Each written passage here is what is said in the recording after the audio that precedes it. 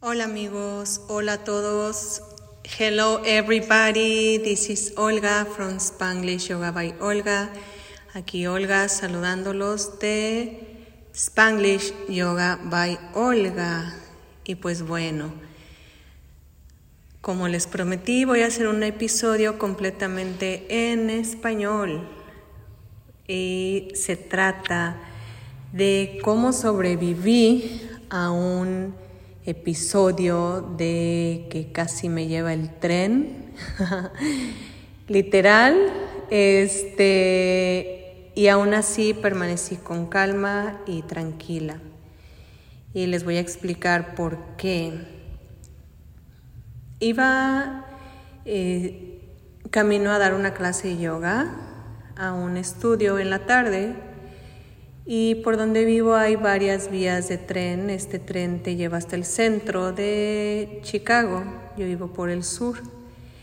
Entonces, pues siempre hay vías, estamos acostumbrados a pasarlas. Aquí la gente tiene sus precauciones. Yo soy muy precavida al manejar.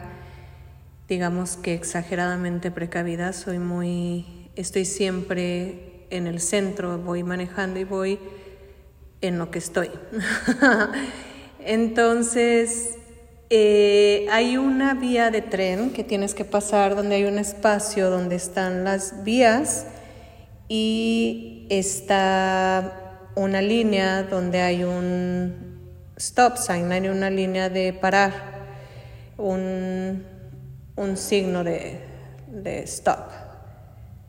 Y hay un espacio para un carro y después está el otro para que vaya avanzando.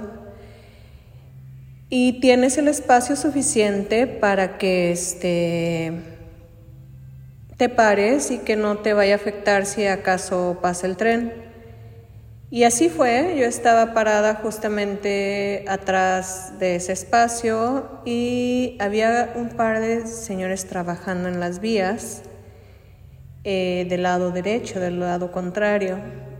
Pero no les puse mucha atención porque yo estaba del lado contrario y pues estaban trabajando, pues no pasa nada. Sabemos que por lo regular la gente toma sus precauciones y solamente estaban haciendo un trabajo de rutina. Pero recuerdo que de pronto se empezó a encender el foco rojo de las vías, de que venía el tren y empezó a sonar la campana. Entonces yo ya había avanzado un poco porque pues no había sonado nada, entonces ya me tocaba seguir porque el otro carro ya había avanzado, entonces yo iba a avanzar hacia la señal de pare, de stop. Pero en eso empecé a escuchar las campanas, empecé a ver la luz. Volteé a ver, le estoy hablando de cuestión de segundos, porque el tren pues obviamente es rápido, no es algo que tengas chance de estarlo platicando con el tiempo que lo estoy platicando ahorita. Volteé a ver a los señores y estaban ellos, a los trabajadores, estaban ellos como si nada, y dije, como que esto doesn't make sense, no tiene sentido. Entonces, pues lo único que hice, volteé para atrás, que hubiera espacio suficiente para mí, para echarme en reversa y alcanzar, porque las plumas empiezan a bajar y pues ya te quedas atrapado. Entonces empecé a ver que estaba bajando la pluma y dije, oh shit, como dicen acá, como decimos en México, ay cabrón. Entonces me eché en reversa, vi para atrás. Había un carro ya atrás de mí, pero pues me eché a reversa rápido para poder librarla, y así fue. Le di un golpecito pequeño al carro de atrás, pero en eso pues ya reaccioné rápido. Es a lo que voy. Estuve en mi centro tranquila, paré el carro, había pues obviamente más carros atrás, me bajo del carro para ver si no le había pasado nada al carro de atrás, porque sí fue un golpe intenso, o sea, me eché en reversa rápido. Y no le había pasado nada. Se baja el muchacho que estaba en el carro y me dice, me espanté, vi que venía el tren y vi cómo estaba esperando que reaccionaras, que te movieras, porque me preocupé por ti, o sea, me dijo, la verdad, era un muchacho joven, y me dice, le dije, no le pasó nada a tu carro, me dice, no, al tuyo tampoco, todo está bien, it's all good, don't worry, y yo así le dije, I poop in my pants, o sea, como dicen acá, ahora sí que me cagué, y ya pues me ataqué la risa, y él, yo creo que está más asustado que yo, pero honestamente para mí fue una experiencia que me atrevo a contar porque fue cuando me di cuenta de que el yoga realmente ayuda, la meditación, el presente. De ahí me subí a mi carro y me fui a dar mi clase. Llegué a la clase como si nada. No compartí la experiencia porque primero la dejé ir, la solté así tal cual. Terminé la clase, fui a mi casa y después la estuve razonando cuando llega la noche y estoy a punto de dormir. A veces hago un recuento de lo que hice en el día y observé esa situación y dije, wow, yo creo que si hubiera sido antes, estoy hablando de antes de todo mi proceso, que mi proceso siempre sigue y siempre seguirá y soy paciente y siempre aprendo y siempre estoy observándome y siempre estoy auto-observándome sin juzgarme y es un proceso que estoy disfrutando mucho en esta vida.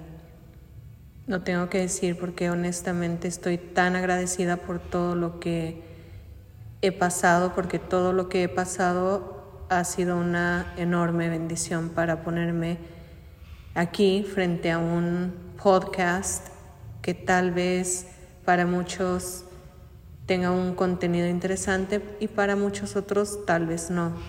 Pero para mí es tan importante compartir lo que a mí me ha servido que lo necesito expresar, lo quiero expresar y lo voy a expresar hasta el último día de mi vida, porque créanme que el haber reaccionado, respondido de la manera que fue tanto a esa situación como a otras, no es ni por medicamentos, ni por tener una vida fácil, o porque al final qué es fácil y qué es difícil. Todo es relativo y todo lo hacemos nosotros con nuestro... lo vamos creando nosotros, porque nosotros creamos nuestros propios challenges, nuestros propios retos. Entonces para mí fue una experiencia que quería compartir desde que me pasó. Dije, voy a hacer un podcast acerca de esto porque la respiración, el estar presente, el observarnos, el observar alrededor y ver cómo a veces hay gente que sí está presente observándote, como el muchacho que se movió el del carro de atrás, echó un poco en reversa para darme espacio para yo echarme en reversa. Si hubiera sido otra persona que está pegada a mí manejando, lo más probable es que no me hubiera podido echar en reversa y que las cosas hubieran sido completamente diferentes. Pero él guardó su distancia, yo guardé una distancia prudente que me permitió crear el espacio para poder sobrevivir, como dicen, y así fue. Entonces, ¿qué les puedo decir?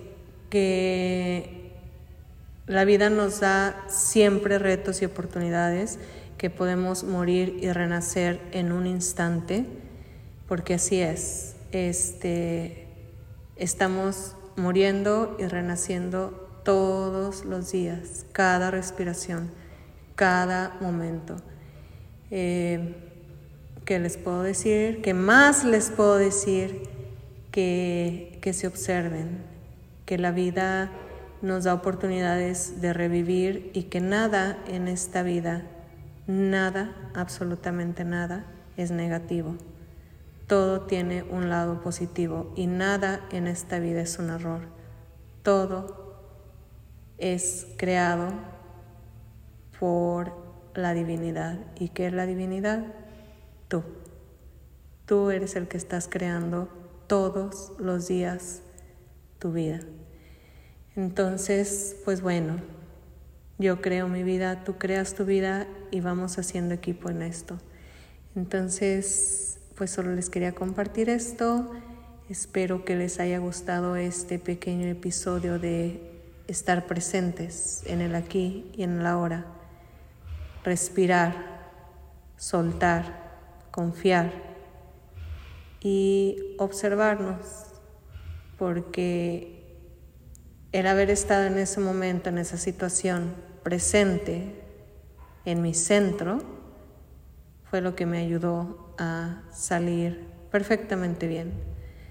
Para muchos será una casualidad, para muchos será es que no te tocaba, para muchos será lo que sea, pero para mí fue una gran lección de observar cómo hay gente que no se percata de nada. Porque esa es otra cosa. Los que estaban arreglando las vías ni en cuenta. No se dieron cuenta de lo que pasó, tanto de que es como si estuvieran viviendo ellos en otra dimensión, literal. Ni siquiera voltearon a vernos. Yo bajándome del carro, platicando o sea, fue todo les digo, fue cuestión de segundos, minutos, pero cada quien está viviendo una realidad diferente. Después eso es a lo que voy. Crea tu realidad, be present, de estar presente es lo mejor que puede haber, porque ahí es donde podemos crear la realidad que queremos ver. Y pues bueno, amigos, recuerden que no hay separaciones, there is no separation. No existen las lenguas, no existen los idiomas, there's no language, there's no separation, there's only one of us. Solo somos uno, una sola luz, una sola respiración. Muchas gracias por escucharme. Compartan si pueden este episodio completamente en español, porque créanme que para mí compartir es lo que me hace más feliz. Que tengan muy bonito día. Aquí es domingo y hay un día soleado y pues bueno, a disfrutar la vida, que en un abrir y cerrar de ojos estaremos tocando las puertas del cielo. Los quiero, un beso y namaste.